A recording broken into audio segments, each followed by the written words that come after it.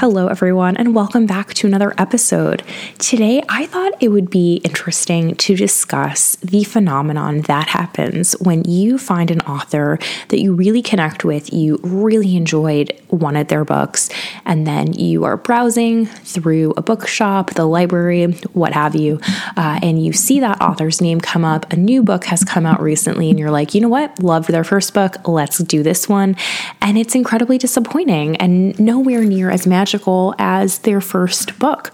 And so I thought it would be an interesting episode to discuss and sort of dive deep into that.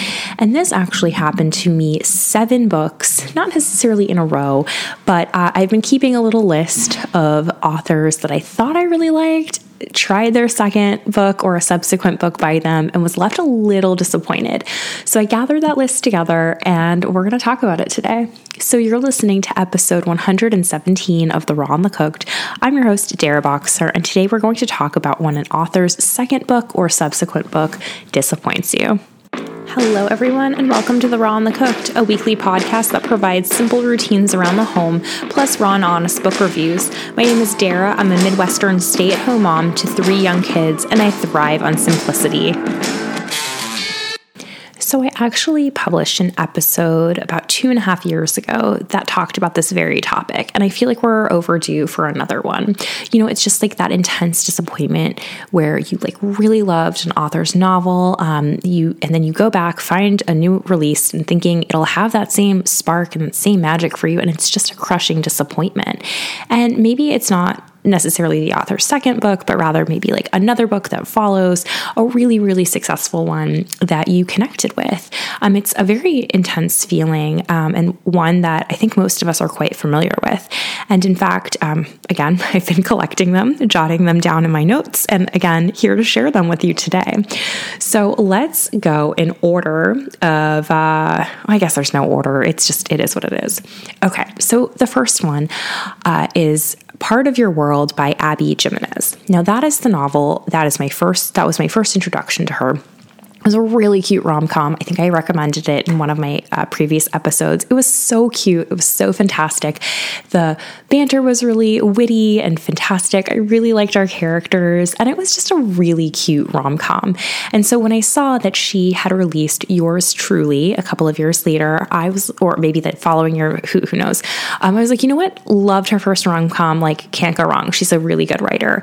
And it did not have the same magic. I was bored. I didn't find it very good. I thought it was just sort of like a grab bag of all these hot button issues. And I just didn't really connect with any of our characters. Like they all just kind of like felt like caricatures of themselves and like not in a fun way. So yeah, I don't know if I could recommend that to you, but I really loved Part of Your World. So I still would have hope. I would try another Abby Jimenez novel, but I would go in sort of like knowing what I'm getting into.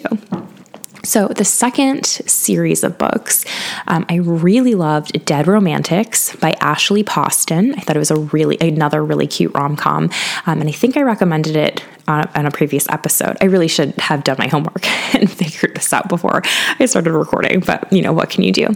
And so again, when I saw that she had a new book out called The 7-Year Slip, I downloaded it immediately, and I was left pretty disappointed. I really didn't like the story. I didn't like the characters, and I just didn't find it believable or convincing or good in any way. And I liked Dead Romantics a lot, and I might give her another shot, but I don't know. I don't know. We'll see. Okay. The next set is The Push by Audrain, and The Push was a story, and again, I did recommend this on a previous episode. That was a story that literally gutted me. I just remember feeling so intense while reading this book, and I just felt like I really connected with it on so many levels. I thought her writing was really realistic. And so when I saw that she came out with another novel centering around motherhood called The Whispers, of course I downloaded it, and I liked it, but I didn't love it. It was raw in a really different way, and she does a fantastic job of really capturing the essence of motherhood, but I don't know. I didn't really like the story. It wasn't super compelling, and like it didn't really do much for me. So, eek. Okay, so the next set is Little Secrets by Jennifer Hillier. I thought this was a really fun psychological thriller. It kept me on my toes, like probably finished it in like 2 days. So I decided to try another Jennifer Hillier. She has several psychological thrillers out. And so I decided just to pick the next one with the highest reviews, and that was Jar of Hearts. And I don't even know where to get started with this dumpster fire of a novel. Like, I could not believe it was written by the same woman. I'm not even going to go into it. It was just horrible. So I'm going to leave it at that. Okay. So I read Good Neighbors by Therese and Fowler several years ago. And I remember really being captivated by the story at the time. I do also remember that the ending felt like very rushed and a little like wackadoodle, but still a decent story nonetheless. And I really enjoyed it. So the library had It All Comes Down to This, just sitting right there. So I grabbed a copy, and I did not like it. I didn't like any of our characters. I didn't find them like believable. I didn't find it a compelling story. It was really dragged out. And I just found it like, it didn't have that same like, I don't know. I feel like this author is really good at getting behind our characters' motives and like what makes them tick and why they do the things that they do. But like, there was something missing with this book. I can't really quite put my finger on it. So I would not recommend It All Comes Down to This, but I would still recommend Good Neighbors. Okay, so next we have Ask Again, Yes by Beth Keane. And I read this when it came out several years ago, probably 5 or 6 years ago. And I remember like really enjoying it. She does a really good job of like slow burning, I guess, family dramas. And so that's sort of her thing. And I remember, again, at the time, really enjoying Ask Again, Yes. And so she has released The Half Moon in the last couple of years. So decided just to give it a try finally. I actually downloaded this a couple of weekends ago, and I read it pretty quickly. It took me maybe like 3 or 4 days to power through. And like, it was fine, but I just felt like it didn't really go anywhere. And I felt like I was kind of like reading the same like 15 paragraphs like over and over and over again. So it got a little tiresome, and I wouldn't recommend it. So, but I would recommend Ask Again, Yes. So it's just so bizarre, right? And then our 7th and final example of this is Alex Michaelides. And I actually have 3 books that I wanted to talk about from him. So I read them in order of when they were released. So his first book was The Silent Patient, and I read this when it came out, and I thought it was fantastic. It was so good. It like left me like really shocked and surprised. I loved the twist. I thought it was a really great story. I don't know if I would still feel that way if I read it today, but at the time I remember being really invested in it. So I, of course, gave his next book, The Maidens, a try, and like, it was fine. It wasn't anything like amazing. The reviews weren't that good, and I kind of agree with most of them. So I was like, okay. And then he released a 3rd book that came out recently called The Fury. And I was like, okay, maybe this will be the tiebreaker, right? And I just finished it this week, and I didn't like it. Like, it was just so, like, it definitely had the same flavor. Like, you could tell, like, each of his books kind of hold the same couple of themes and have the same tone and what have you. But it just didn't really work for me at all. So, yeah, I don't know. So it's just such an interesting concept to me. And I think maybe, like, if Abby Jimenez, Ashely Poston, Audrain, Jennifer Hillier, Therese and Fowler, and Beth Keane all come out with a 3rd book or another book, I think I probably would give them a try, just because, again, like, there is something really compelling about an author that comes out with a novel that is just so gripping and captivating. Like, they can't lose that spark forever. Like, maybe their next piece of work is kind of a dud. I don't know if you guys have ever read the book Big Magic by Elizabeth Gilbert, but she has a whole section talking about how she just wishes that authors would get over their fear and just put their work out there. Because a lot of authors can get a crippling sensation after they come out with something that's been on, like, let's say the bestseller list for like a year, or just something really like, blockbuster, this went bananas. And so it's like a lot of people are paralyzed. They're like, well, how do I top that? Or how do I ever create something so amazing as that, right? Like they've set the bar so high for themselves that they're just like nervous or uncomfortable and just like don't put work out there again.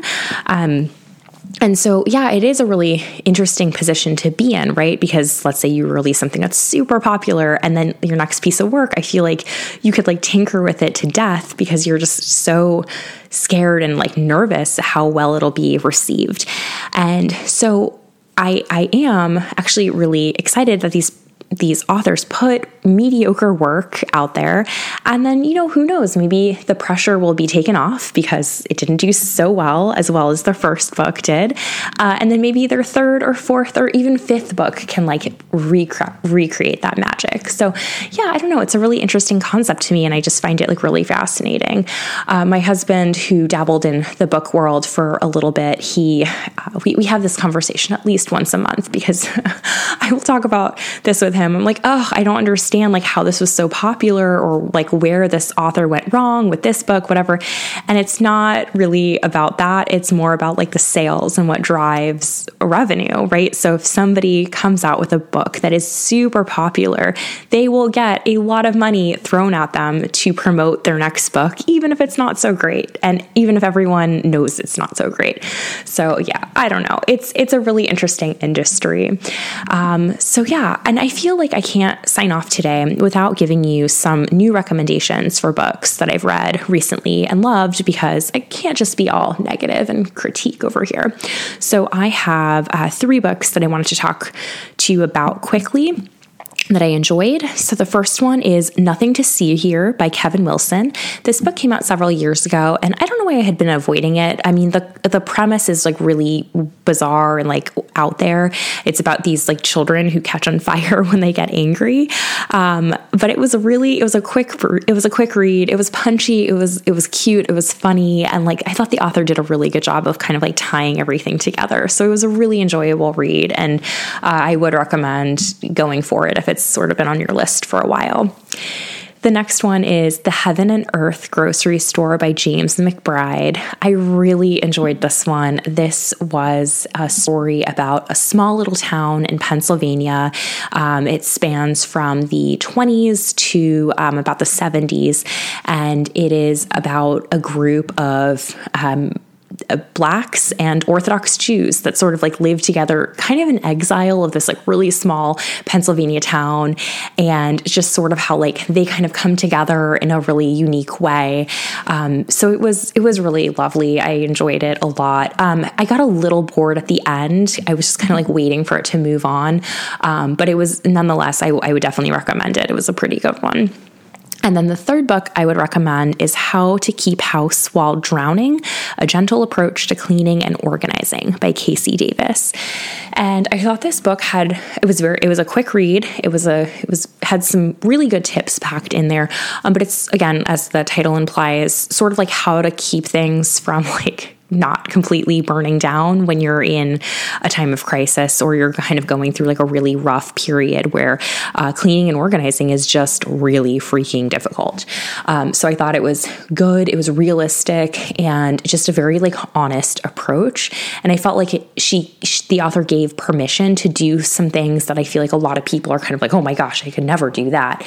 And like one example is like, if doing the dishes every single day is too much for you and you just cannot, like, go for paper. Like, there's nothing wrong with it. Like, your mental health is more important than like the week that you need to use paper and plastic dinnerware over like the planet, right? Like just small things like that. Or like if you cannot get something to a donation center because it's too much, which I feel like we all can relate to, just throw it away. Like it is not going to make that much of a difference in the long run. And so just small little things like that.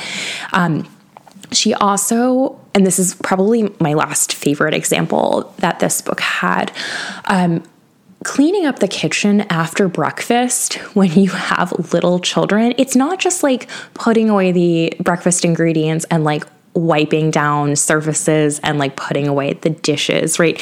Because your children will come into the kitchen and like spill Legos on the floor or bring in like an armful of toys that you'll like trip on. Someone will spill something. Someone will poop their pants. You have to like do this. They need a refill. So they keep adding these like never ending tasks on top of cleaning up the kitchen, which like was just I never really thought about it like that, but like, it's such a good point. Like there's someone always needs something, and it's never just like one of them. Like they all individually need something, and it's all like urgent and you need to do it right meow, or there's going to be a meltdown. So it's just like meal times can create like just so much extra. So yeah, I don't know. No one has ever really like laid it out for me in a way like that. So it just made, I don't know, it just helped. So yeah, okay. I've been talking about this book for a while. I thought it was fantastic. Really enjoyable. It's not totally for everyone, but I feel like you can take some things away from the book. So I would recommend it. Okay, my friends. So that is everything for you. Just 7 books that left me kind of disappointed, but I'm not going to give up on the authors totally. And then 3 recommendations for you. I guess a total of 10 recommendations. I don't know, the 7 plus 10. Okay. So the books that I liked and we're going to stick with: Part of Your World by Abby Jimenez. Number 2, The Dead Romantics by Ashely Poston. Number 3, The Push by Ashely Audrain. Number 4, Little Secrets by Jennifer Hillier. Number 5, Good Neighbors by Therese and Fowler. Number 6, Ask Again, Yes by Beth Keane. Number 7, The Silent Patient by Alex Michaelides. And then the newer books that I read recently, number 1, Nothing to See Here by Kevin Wilson. Number 2, The Heaven and Earth Grocery Store by James McBride. And number 3, How to Keep House While Drowning by Casey Davis. And that'll do it, my friends. As always, I'm going to put these titles and their authors in the show notes so you have them handy. All right, take care. See you next week.